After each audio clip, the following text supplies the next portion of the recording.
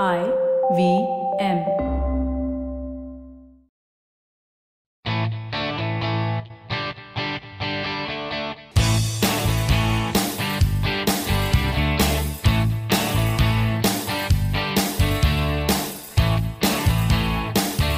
Hello and welcome to a brand new episode of the Musafir Stories, India's very own travel podcast, where each week we share the journey of travelers in their own words and relive their experiences with you, our listeners. Hi guys, welcome to a brand new conversation on the Musafir Stories. I'm your host Saif with my co-host Faiza, and before kicking off the episode, a couple of quick announcements. A very hearty congratulations to Somdeep Kundu from West Bengal on being the lucky winner of our contest from last episode. Thank you for your lovely email and sharing some wonderful snippets about life in your town of Adra in Purulia district, West Bengal. Your copy of the book, The Autograph Seeker by Tony Francis, should arrive in your mail very soon. We'll reach out to you with more details. Also, a quick shout out to Arjun Narayanan and Siddharth Saxena for writing into us. We appreciate your love and support, guys. As for today's episode, we talk to Vishwas Raj, founder of the travel company Adventure Sindbad. Adventure Sindbad offers a multitude of adventures across the Himalayas, be it hiking, cycling, whitewater rafting, or fun family trips. Let's hop onto the episode and find out more.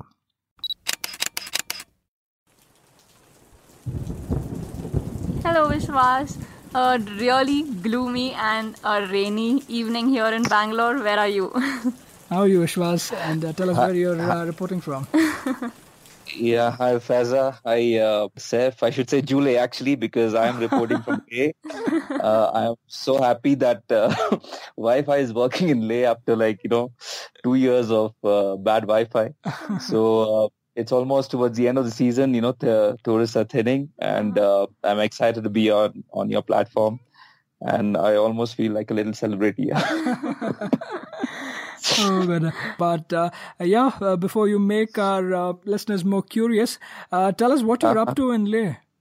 Well, I run a travel company. It's called Adventure Sindbad, and I've been in the adventure travel field for a long time. It's almost 11 years now. I started off as a novice in 2008.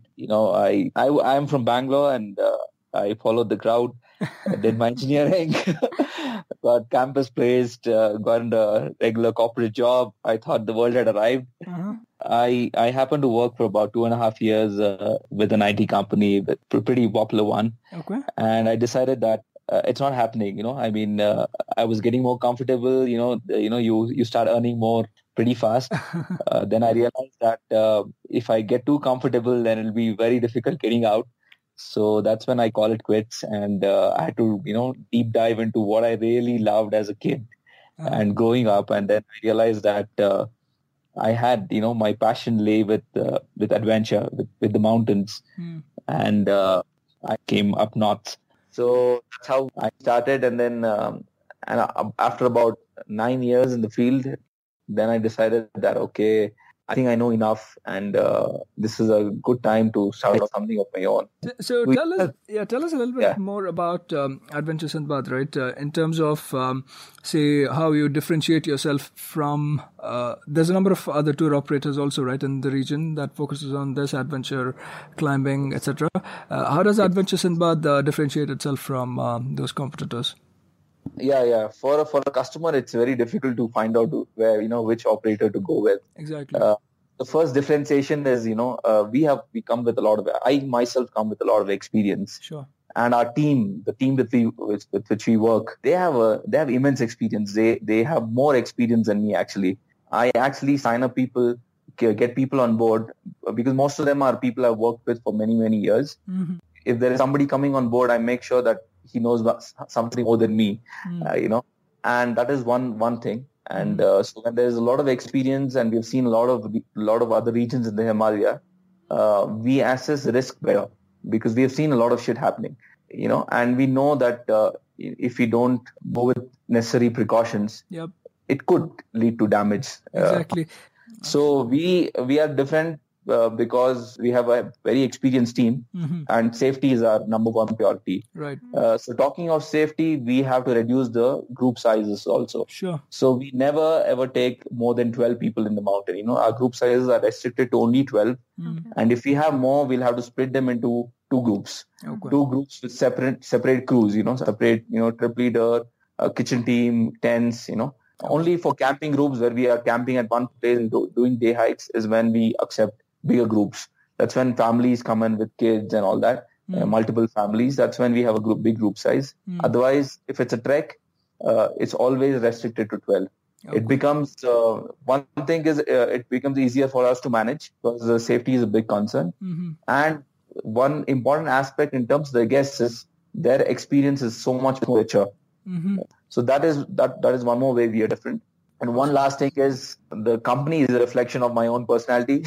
And I have a insatiable wanderlust and I'm always looking out for these exotic places in different nooks of the Himalaya to explore. Right. So slowly I wish to, put up these itineraries as we go ahead, theme-based trips, not just trekking. We will be slowly branching off into other kinds of trips. So this our maiden trip, I think that we'll be talking about was the Changtang photography trip, which has been a pet project for a long time. Exactly. So I just want to use that segue also because I feel the best way to speak for what you do is by sharing one of your trips, right? One of your experiences with a group. And for me, Changtang was really special too because it's tied to the Pashmina shawls. So we can speak more about that. But just lay it out for us a little bit in terms of geographically where it is located also and the speciality of Changtang too. Yes. So Changtang is like a region in the Himalaya, which extends, which is part of Ladakh. It is a very high plateau, with an average altitude of about 4,500 meters. And it's like a vast plateau which extends into Tibet.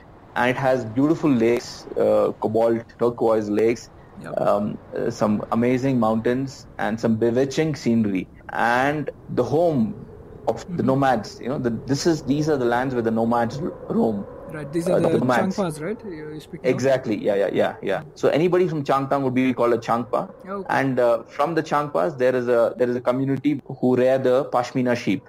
So this is where Pashmina comes from, the prized cashmere, from where you get the best of shawls. Kashmir is where the best artisans come from. But the raw material comes from this area. I see Faiza's eyes light up when you say Pashmina. But go on. I'm sorry to interject.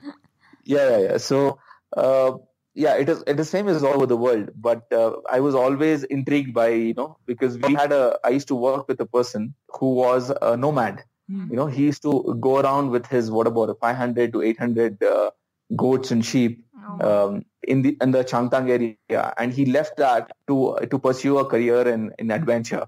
And from that time, when he used to recall what it is like to go down in these vast lands, it was like a dream. It was like a television going on in my mind, like a video.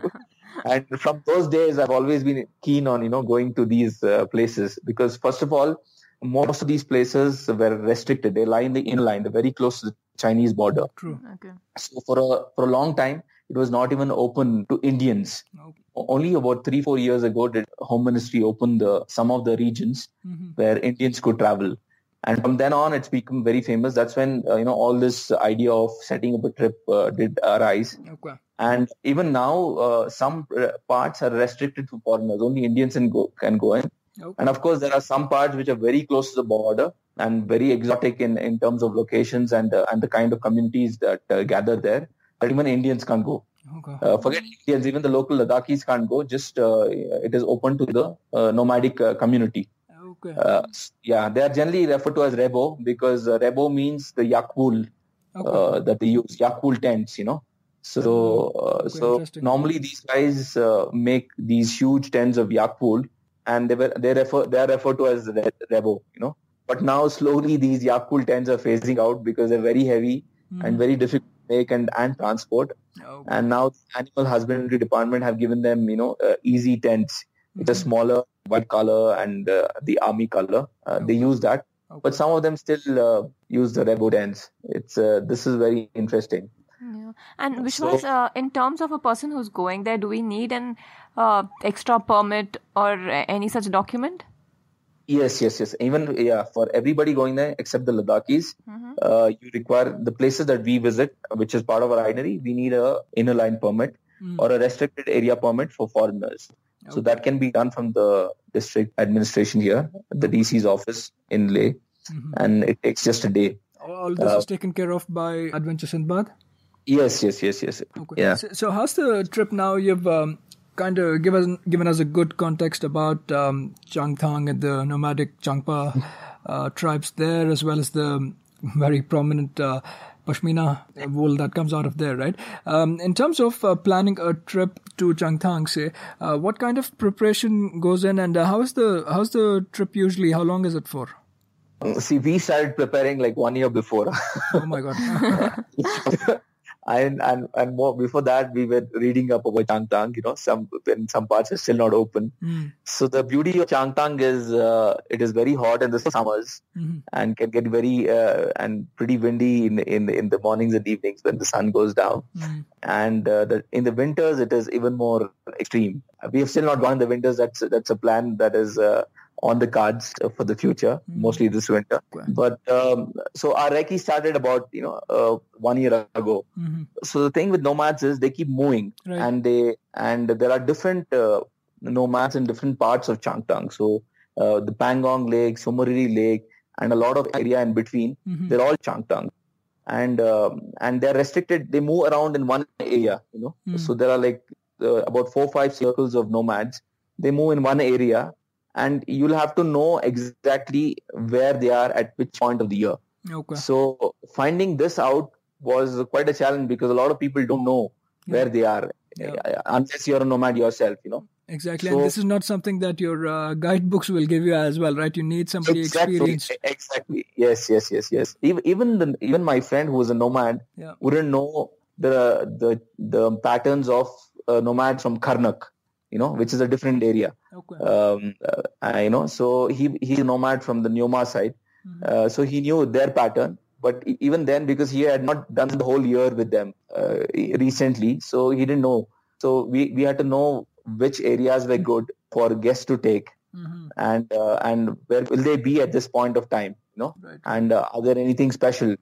So that was a challenge, So we started doing a recce like 1 year ago, September of last year. And then we went around in a Maruti car everywhere, and crossed high passes then. So it was fun. It was fun doing that. But then we got to know the moving patterns of a few nomads in, especially the Nyoma side, and some other places, because it's an exotic community, and the way they live is very Spartan. They have nothing much except their goats and sheep and a lot of milk products, so, and there is no connectivity at all. And they keep moving, and depending on the pastures, they decide that, okay, the pasture is getting low here. Now it is time to move. So it normally happens around the same time. Okay. So that's how we chalked the itinerary. And then this time we were very happy that, it came to life. August was we ran the trip actually. Awesome. So, some interesting insights there as well in terms of what goes into the planning. Now, in terms of starting out the journey, right? Vishwas? Before that, Vishwas, I have one question to ask. Yes. A lot of time we've heard stories about certain nomads or tribes not being that welcoming to people who come there and want to understand or talk to them. How about the Changpas? Well, it is true. That is also part of the recce because we like to touch base first and make a warm connect before we get guests. So we at least know a few nomads who will be welcoming to us. Okay. And normally what we have seen is they are not welcome when there are so many tourists coming in.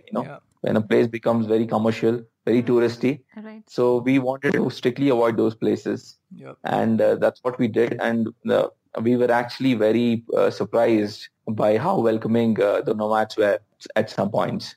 And it's a fine line, right? It's a fine line between being intrusive, versus being friendly and trying to understand their culture. So I think that's also a very important aspect of making sure, like, for the overall experience, both for them and for your guests to be like ideal. It's very important that that's taken care of as well. Yes. Because it was a photography trip. Our main objective was to document their lives. Right. Because it is fast changing. Because the kids don't want to do this, to roam around with sheep and goat where there is no Wi-Fi. Right. Because the kids come from a different age. Slowly we see a shift in this whole trade and this whole way of life. And I think the next generation will be very different. I actually think this is like the last generation which will be witnessing this in the little true form that it still exists. Like going forward, I think things will change and things will become more modern or scientific, or there will be a technology coming into the whole system. People will be concentrating on how do we produce more Pashmina than just the beauty of the nomad community. Yeah. So we had to also sensitize people about, like you said, about not being intrusive, So we had to become friends first and then request them that can we shoot. And then some people said yes, some people said no, but most did agree towards the end. Okay, interesting. Awesome. So in terms of, as I was asking, right, in terms of setting out, you guys are obviously based in Leh, right? That's where you start off your group, your trips from? Yeah. Because most of the Changtang is, at 4,500 meters, you need adequate acclimatization. So we put in at least 3 days of acclimatizing in Leh, in which we go to different high points and we cover basic highlights here and, some other nooks, especially in the old Leh town. And after that, we head out towards Changtang. Okay. Yeah. So our first location was just next to a very beautiful lake. We take them to Somoriri first, actually, telling the truth. It is pretty touristy, but then we are not camping at Somoriri. We are camping quite behind. It's the Phu, where the nomads sit. There are some treks which end there, and it's a huge ground. It's a massive ground. It's one of the biggest nomad community around. So easily around 40-50 tents spread out in the ground. You'll not be able to count them. So we camp a little close, but a little away too from them.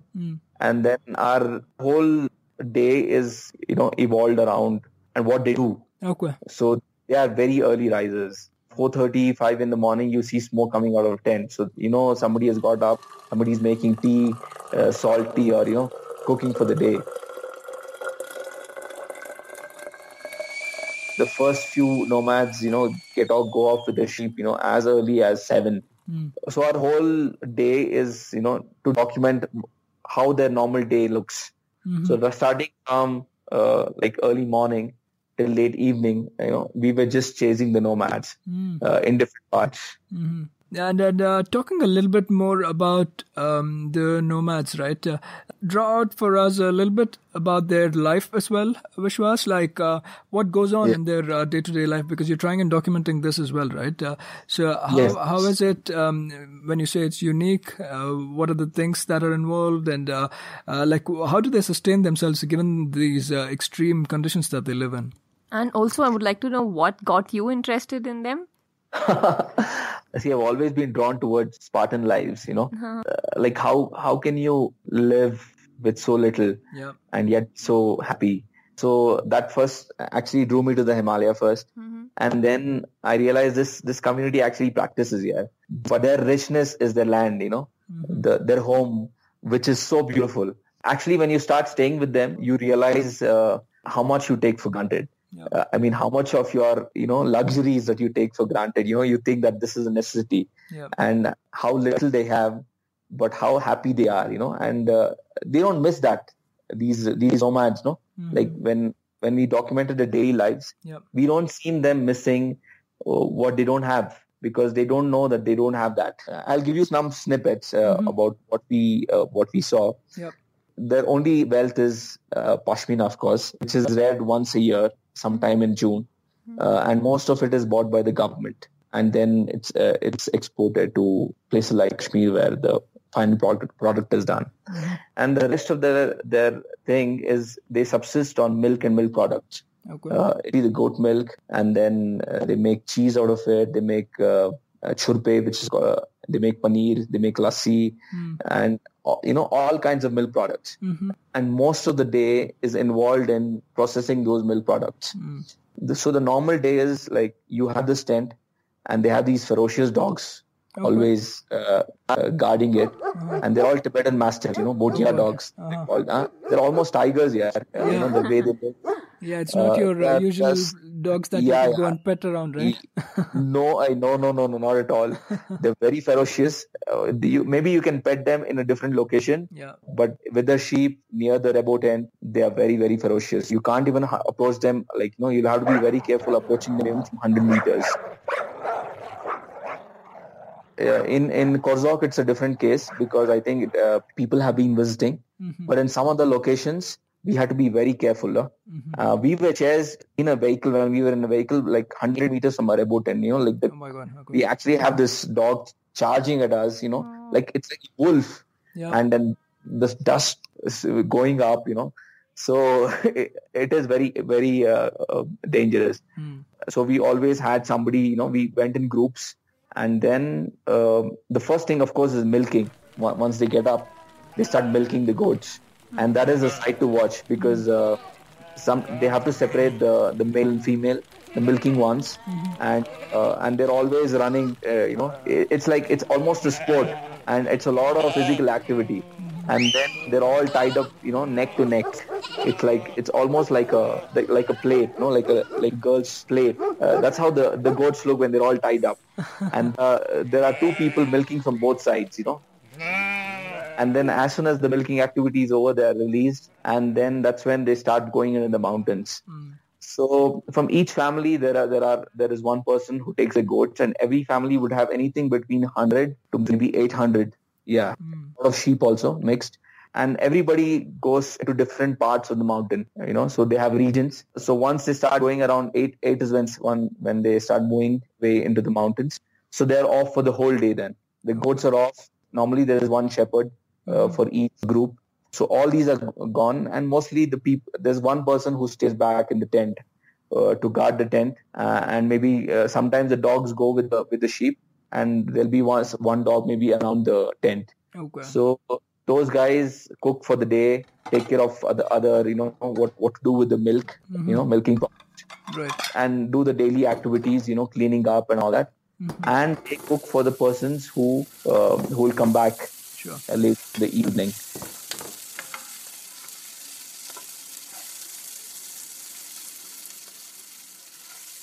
We followed the shepherds for a while, but they go very far off. They move very fast, and they cover a vast distance in just a day. So we were able to be with them for just a while, just till the light is good, and then we used to come back and rest. And just follow the activity inside the tent.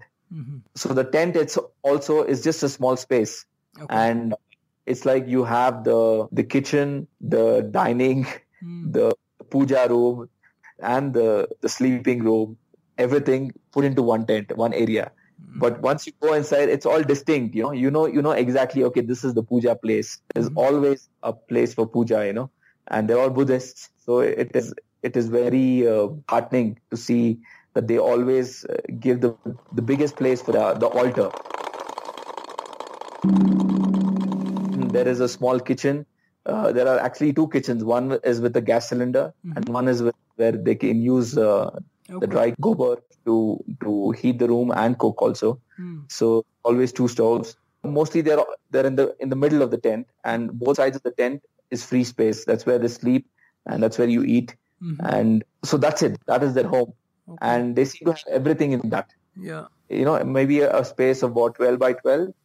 It is mostly in like the shape of a pyramid, a pentagon maybe, and then they have everything in that tent. On an average, how many people stay in this tent? Normally about 3 people. So like I said, Changpas is anybody who stays in Changtang. So like giving an example of my friend who is a nomad itself. Right. So from his family, there are some people who will stay in the regular, in the village. And there are only about like a couple who go with the sheep. So mostly it'll be two with the kids. It's mostly family wise, So you're a couple, you have your kids. That's it. That's your tent. And when you have kids, the parents move out. They have a separate tent for themselves, and the kids, if they're married, they have their tent for themselves. And between them, they rear the sheep. Yeah, but looks like they do take minimalism to the next level, right? In terms of the way they're living, and it's heartening that they are happy and self-sufficient in that way. Yes.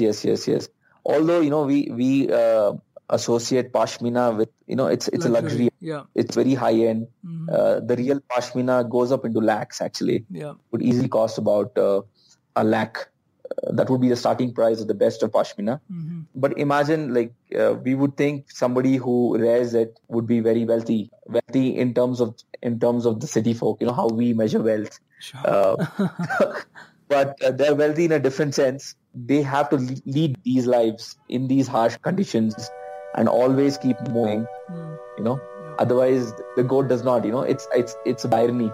Yeah. That you will have to lead the tough life to produce the best product.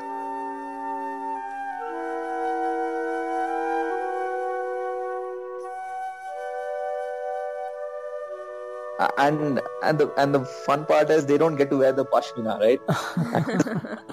They have sheep wool and yak wool that they use. Yeah. And the finest Pashmina is what we wear.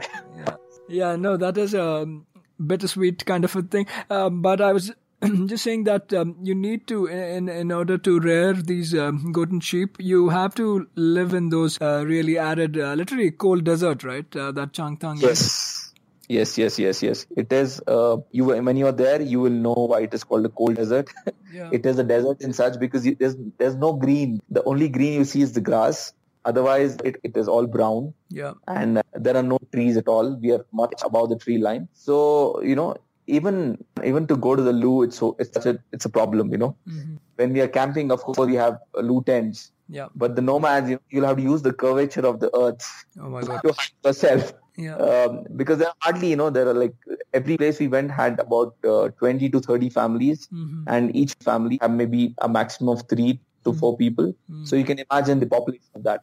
And they stay there maximum for about 25 days to about 2.5 months, depending how rich the grassland is. Right. And then they move. Right.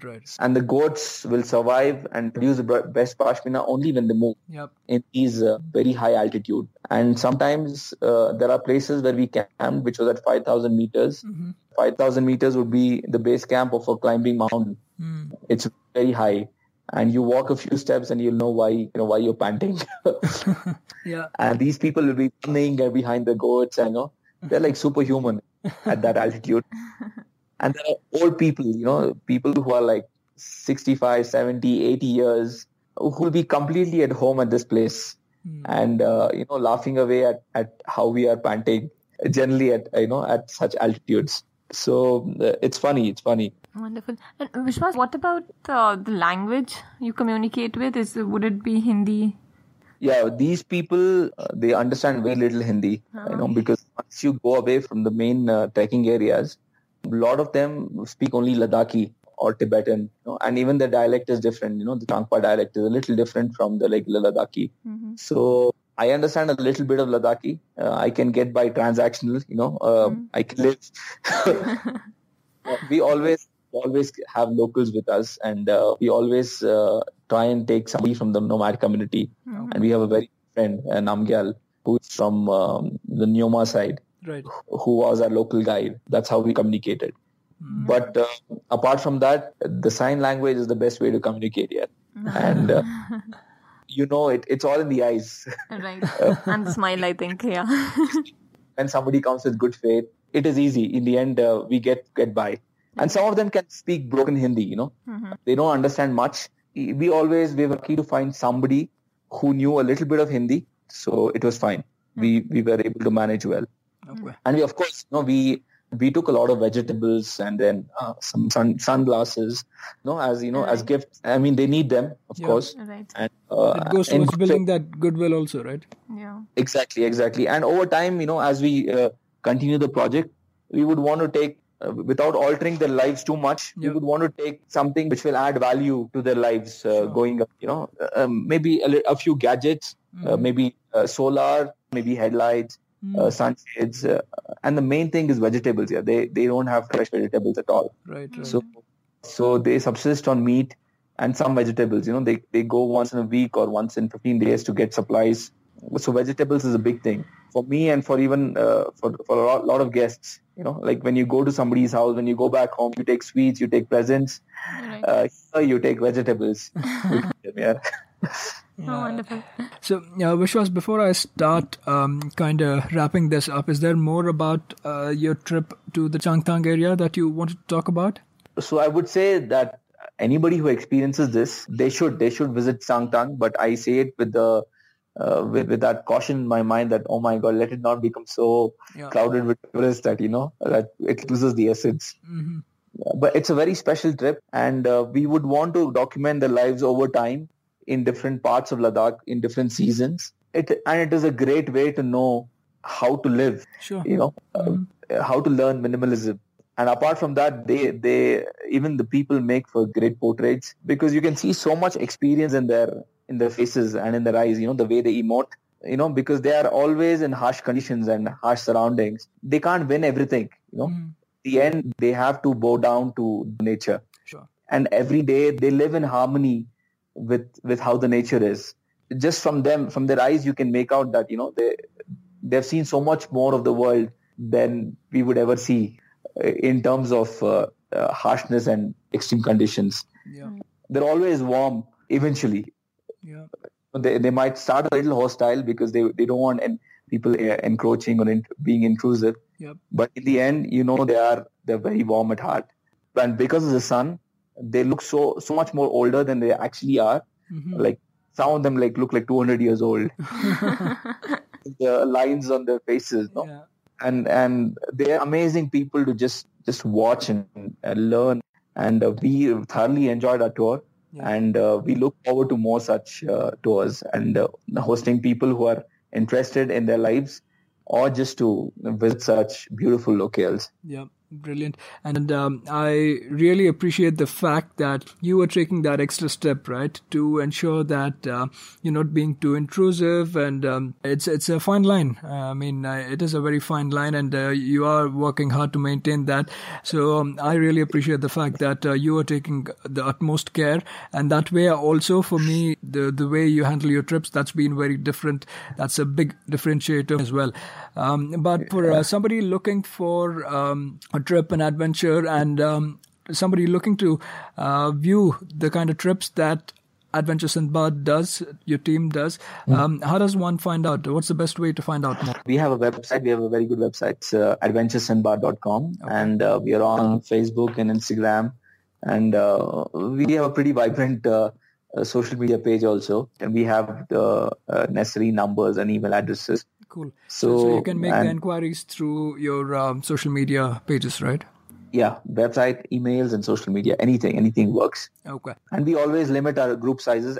And this tour actually will be mostly limiting to 8 and not even go till 12. Uh-huh. Because suddenly, a lot of people with such big cameras, because most of the cameramen come with these huge lenses, and they could be, even two or three people inside a Rebo tent.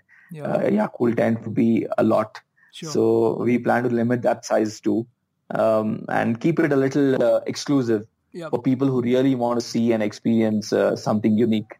Absolutely. And that's why I also have to call out the fact that you took utmost care not to be calling out specific places or locations, and just covering the Changtang area in general, right? So that way we're trying to avoid commercialization also. It's not something that will bode very well with the nomadic tribes too. So I appreciate that fact too. And I'd like to thank you, Vishwas. Thanks a bunch for taking time out and sharing this wonderful experience that you had in the Changtang region with the Changpas and the beautiful Pashmina, right? That gives like a backstory to this luxury fabric or luxury wool that a lot of us do enjoy and love, but we don't really even take the time out to think as to what goes on behind making of this wonderful wool, right? Thank you for sharing that story. And it almost felt like, I wouldn't even say a different world. It felt like time travel, right? Going back in time and to a different planet even at times, given looking at some of your pictures and the kind of arid landscape that the people live in. So it's a complete different experience in that sense. And I would urge anybody looking at, such experiential travel more than anything, right? To check out adventuresindbad.com. And we have a wonderful leader in Vishwas who's like leading by example, who's like walking. Thank you. Because that's what is missing in the new operators that are coming up. Everybody's running out of the money, like to put it in like simple terms. That's what everybody's doing. But here things are taken care of in terms of what the experience is, as well as trying to maintain the fine line and the fine balance in the existing ecosystem there, right? So thank you so much. Yes. Yeah, thank you so much, Vishwas. Sure. Thanks a lot, Saif. I should say, Jule Thukje Che, because I'm late. So it's been a pleasure being hosted, and I think this is a great initiative of bringing stories of travelers to life. Mm-hmm. And like you said, put it yourself. Although we are on the same planet, they all look like different planets when you actually go visit them. And someday I would like to invite you, both of you, to see what goes behind the richest wool, the fabric in the world. So it's been a pleasure. Thanks a lot for this opportunity. Thank you, Julie. That was yet another great episode of the Musafir Stories. If you guys like the show, please subscribe to us on iTunes or Apple Podcasts, Audioboom, Savan, Pocket Casts, Castbox, Stitcher, or any other podcasting app available on iOS or Android.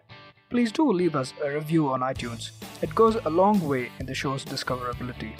You can also follow us on Facebook, Twitter, or Instagram. We go by the handle The Musafir Stories.